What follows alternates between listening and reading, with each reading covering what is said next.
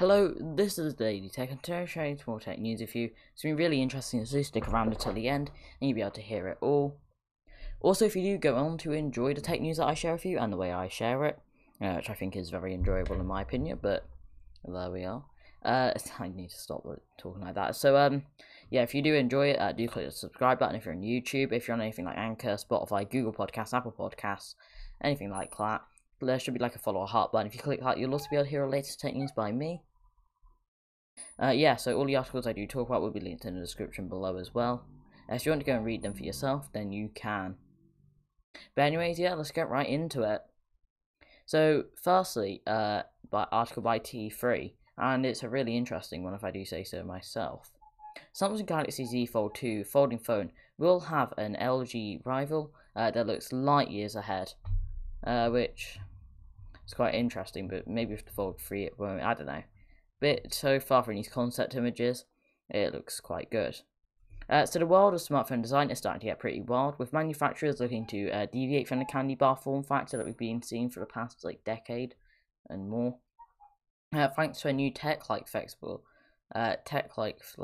panels, and under-screen cameras. LG, however, is not setting itself apart from the foldable devices that are becoming the new standard with its Project B handset.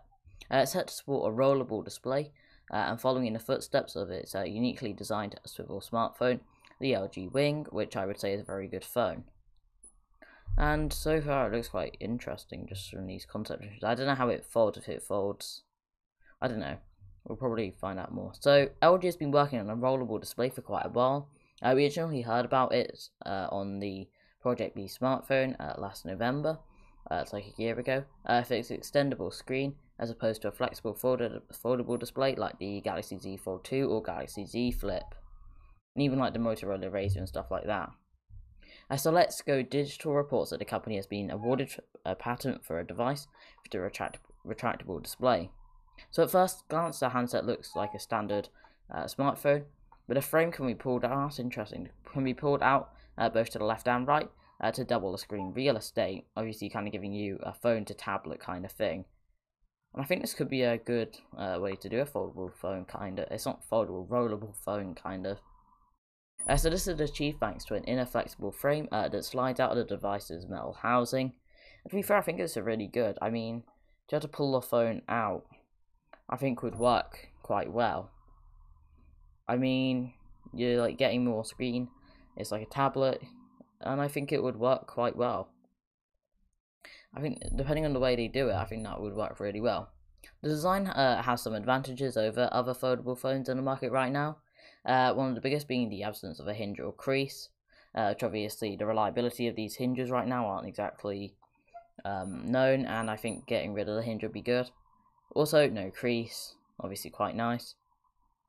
What's more, the rollable can now adapt to how the smartphone is being used in much the same way as the LG Wing. In landscape mode, for example, expanding the screen while playing a video or streaming music would reveal the controls, so your viewing remains uninterrupted.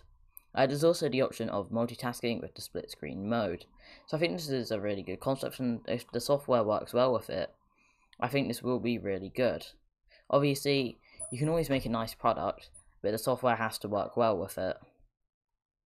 So LG is reportedly skipping straight over the foldable trend and now is looking to launch its rollable smartphone in March 2021. So we might not even have long to wait, and I think LG are really changing the smartphone design thing. When we saw the the Wing, which obviously I think was really good, and I think the the form factor I think is quite good. And with this same thing, I think this would be really good. And the fact that we're seeing it maybe in a few months is kind of crazy. So yeah. Next article by PC Gamer. So Facebook pauses Oculus Quest 2 Elite strap orders following reports of snapping. So you might want to stick with the standard Quest 2 strap for now. Wait, did I say it stopped selling them? Yeah, pauses orders. So yeah, that's interesting. So Facebook is reportedly cancelling orders for its Oculus Quest 2 Elite strap, following reports that a very small percentage of the more form-fitting premium strap are not living up to quality standards, which obviously they do not want. According to emails received by Upload VR, Facebook has been contacting some customers with outstanding Elite Strap orders and cancelling them due to customer quality reports. It also confirms that it has put another temporary pause on shipping inventory while it investigates. And those customers who are then able to cancel their order if they wish so. They said, we are investigating some customer quality reports, and while we believe this is affecting a very small percentage of Elite Strap accessories, it's important to us that we are always providing our customers with the highest quality experience possible for our products, said Facebook. So we've temporarily paused on the shipping inventory from our distributor centres while we look into this.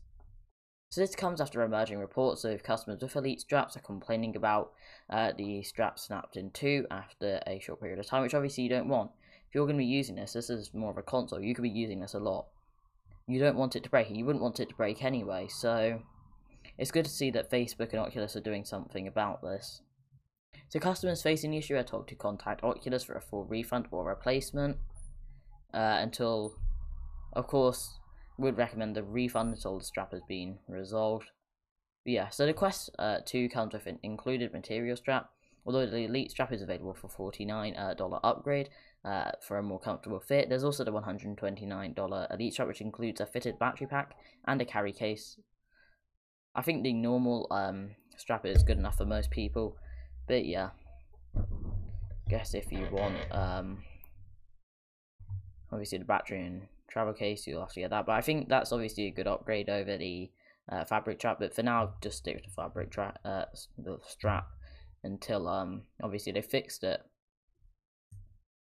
Next up, by Belfast Telegraph even.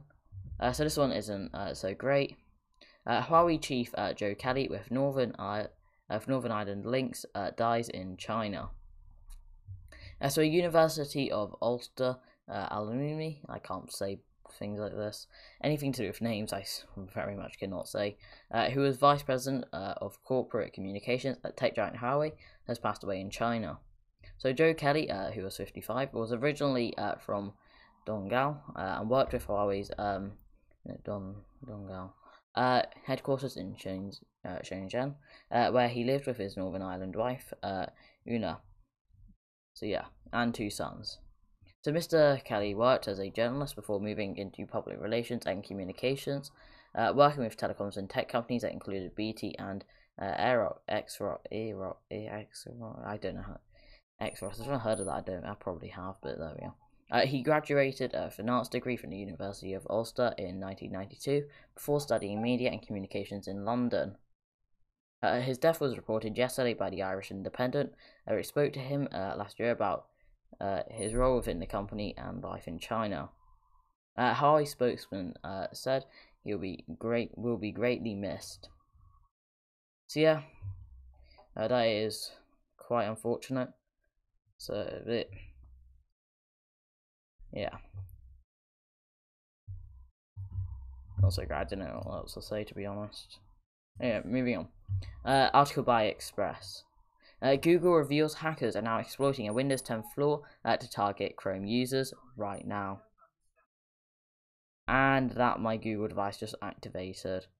How fun was that? So I have a Google Home Mini that was activated. What even say? Oh, I probably said, yeah, I said Google. Yeah, I should really turn it off while I'm recording, shouldn't I? Yeah. Oh, well, we can stay on right now. Let's just try not to activate. I need to turn down sensitivity of that, to be fair. Alright, okay. Google Chrome users have been put on alert about Windows 10 vulnerability, which leaves them open to hackers. Members of Google's Project Zero research team discovered the threat, which sees attackers managing to escape a Chrome sandbox to run malware on the Windows 10 machines. For those who haven't heard this lingo before, a Chrome sandbox is essentially a security mechanism that is used to run an application in a restricted environment. So explaining how sandboxes work, so Google previously said if an attacker is able to exploit the browser in a way that lets him run arbitrary code in the machine, the sandbox would help prevent this code from causing damage to the system. The sandbox would also help prevent. So this can help. So it can read your files and any information on your system, which obviously isn't good. So in a post online, they outlined the details of the CVE 2020 17087 vulnerability, which they said is actively being exploited by hackers right now. And they have evidence the bug is being used in a while, so obviously do be careful. In a later post, another Project Zero research member said the issue is expected to be patched on November the 10th, so a week from now. While another said this is targeted exploitation and is not related to any US election rated targeting. The zero-day vulnerability affects both Windows 7 and Windows 10 machines. Kind like double safe, Mac and Firefox. So yeah, so Microsoft spokesperson also added that this is the latest attack. It is limited in nature and there's no proof it's a widespread issue. But do be on the lookout, because obviously you do not want that happening to you. Does not sound very fun. But yeah. Next article is also by Express. PlayStation 5 and Xbox Series X warning. Gamers face frustrating issue and Sony and Microsoft can't fix it. So it's just a few days until the PS5 and Xbox Series X will finally go on sale. These console promising more power, faster load times and improved graphics. I mean, we all know that all around amazing. And they're all live in UK stores from November the 19th. With the PlayStation 5 will be on November the 19th, the Xbox Series X November the 10th. So it's an exciting month for gamers. So these next-gen consoles are capable of playing much more powerful games, stuff like that. So both Sony and Microsoft are also selling new consoles that don't include a CD drive, meaning whole games will be need to be downloaded via the web. Some early estimates suggest that many titles will be over 50 gigabytes, which could put a huge strain on homes with poor web connection. Obviously, 50 gigabytes is quite a lot. As an example, the UK average speed is currently around 60 megabits per second. Is it megabytes or megabits? No, it's probably megabytes. Yeah, megabytes. So, I mean, I get more like 100, and then again, I'm quite far away from the router, so I have quite good internet. But for me, it would be quite a bit less. But that would take over 2 hours to download a 50 gigabyte game, which is crazy. And many broadband suppliers such as TalkTalk offer cheap entry-level speeds. If you're unlucky enough to have the basic 11 megabytes per second connection, then expect to be waiting for over 10 hours. Whew, you should probably upgrade that. Of course, if you're prepared to pay a premium and have access in your street, you will find firms such as BT and Virgin offering 1 gigabit per second downloads, which would beam the same game to your console in around 7 minutes. So getting a good connection is clearly going to be vital for the PS5 and Xbox Series X owners. I mean, it's not going to matter so much. I mean, you kind of want a decent internet connection anyway, if you can, especially if playing online games, which a lot of these are. But obviously, once you do wait the quite a few hours, it would be fine. But still. Zen Internet says that 33% of gamers are spending nearly 40 hours a year waiting for weekly game updates to download, which is obviously quite a lot. And nearly 4 in 10 said poor internet performance is likely to affect their purchasing decisions for the new consoles. So do be aware if you're getting one, you might have to wait a while to download things if you have a poor internet connection. Some more. No, we haven't talked about Motorola. Oh, I was going to say some more, but it'll LG. Oh well. So this could be our first look at the Motorola Moto G10 Play, which will be the next generation Play version of the G series, I believe. So the Moto G lineup from Motorola has been a massive success ever since it was launched in 2013, while the company was still in Google's hands. Even after Motorola was sold off to Lenovo, though, the overall DNA from the series did not change that much over the years. I mean, to be fair, the Motos do kind of look similar still. So yeah, the device mentioned as the successor to the G9 Play, so no final names decided, but we can probably guess the G10. Will feature a very similar design to what we've seen with the Redmi Note 9 series, and has a square camera setup in the back centered over the Motorola logo. The camera setup itself is a triple camera setup, though we have no information about the cameras themselves. Though the few specs that we do think we know, the 6.5-inch display. 6.5-inch display with a whole bunch camera cutout set to the left corner. The screen also has a sizable chin, although you wouldn't expect anything different from the price of this phone, which obviously would be quite cheap. The fingerprint sensor on the Moto G10 Play has been moved to the power button instead of the back, which I think is a very good movement. I think that's definitely good. It'll have a 3.5 millimeter headphone jack, which is weird. You pay more, you get less with these premium phones. Well, I mean, you get more obviously, but like you're missing out on a headphone jack, and people still use that. So the device has already been FCC certified and also received the TUV Ryland certification. And that revealed that the phone will support a 4,850 mAh battery, which is obviously quite a lot for the mid-range budget specs, because obviously the processor in here probably won't be too power hungry, and neither will the rest of it. So quite good. Next up, I did leave in a comment on the previous episode where I talked about the RTX 3060 Ti launch date that is being moved, but we'll talk about it fully now. So NVIDIA RTX 3060 Ti mid-range GPU is now believed to be launched on December the 2nd, which is obviously like a month after. Either they've delayed it themselves or the rumours have just changed. I assume the rumours have just changed. So apparently the previous rumours saying that the RTX 3060 Ti is expected to launch in mid-November are not true. The Chinese site ExpressView now claims the actual launch date is December the 2nd. I have a feeling this will change again. This card is expected to cost $400 US and should be a bit faster than the RTX 2080 Super. A non-TI version may also be launched later, depending on what AMD brings to the table, and it kind of then what NVIDIA will do. So of course, we were thinking it would hit the market around November the 17th, when AMD is planning to push out the RX 6800 and 6900 cards. Apparently that date and GPU model itself were never confirmed by NVIDIA, and the actual release date of the RTX 3060 Ti cards are now believed to be December the 2nd, according to the Chinese site. So of course, already talked about kind of the power of this like a few times now, so I won't go over that, but yeah, launch date has been moved. And finally, article from Macworld. Oh, I didn't see who these were by. Refer to that. So this one was so the Motorola one, it was by XDA developers. The next one was by Notebook Check, the one we just read, and this one finally by Macworld. Bloomberg, 3 new Macs with Apple Silicon coming next week. So Apple's event is going to be on the 10th of November. That has been confirmed. Apple will hold its 3rd virtual event of 2020. Well, I thought it was the 4th. No, it is the 4th, because we had WWDC, then we had where we go. Oh no, it is the 4th. It's the 4th. And now we're expecting some Apple homemade processors in the Mac. So Bloomberg's Mark Gurman and Debbie Ruin are reporting that Apple's suppliers are starting a production of no less than 3 new models, which is obviously quite a bit. So these are the MacBook Air, which was expected, 13-inch MacBook Pro and a 16-inch MacBook Pro. It's a shame we're not going to be getting a 12-inch version yet, but I think the 12-inch Apple Silicon would be quite good.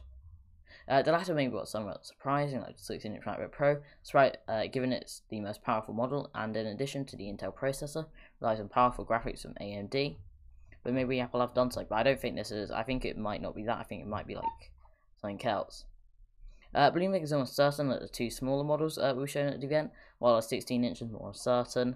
The larger model may not have progressed as far in production as the other 2, and Apple does not want to launch a product too long before it can go on sale. I mean, they don't do another air power.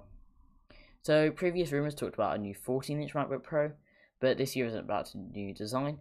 The new redesigned MacBook Pro isn't expected until next year. People say, well, why wouldn't they change it when they're putting in a new chip? Well, that'll be because back when it switched to Intel, they kept the same design for the iMac, and just put in the processor, obviously changed from what was in internals, but they kept the design, and I assume they'll be doing this again.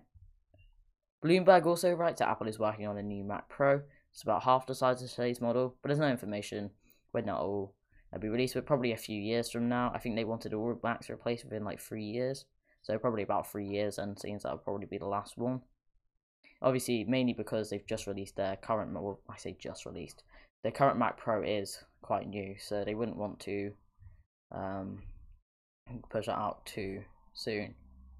But yeah, so I do hope you enjoyed all the tech news. If you did watch all the way through, it should have been quite interesting. You comment down below anything you think towards tech news. I'll probably respond, assuming that I see it, which tends to happen a lot. I tend to see it, but not always. But yeah, have a good day.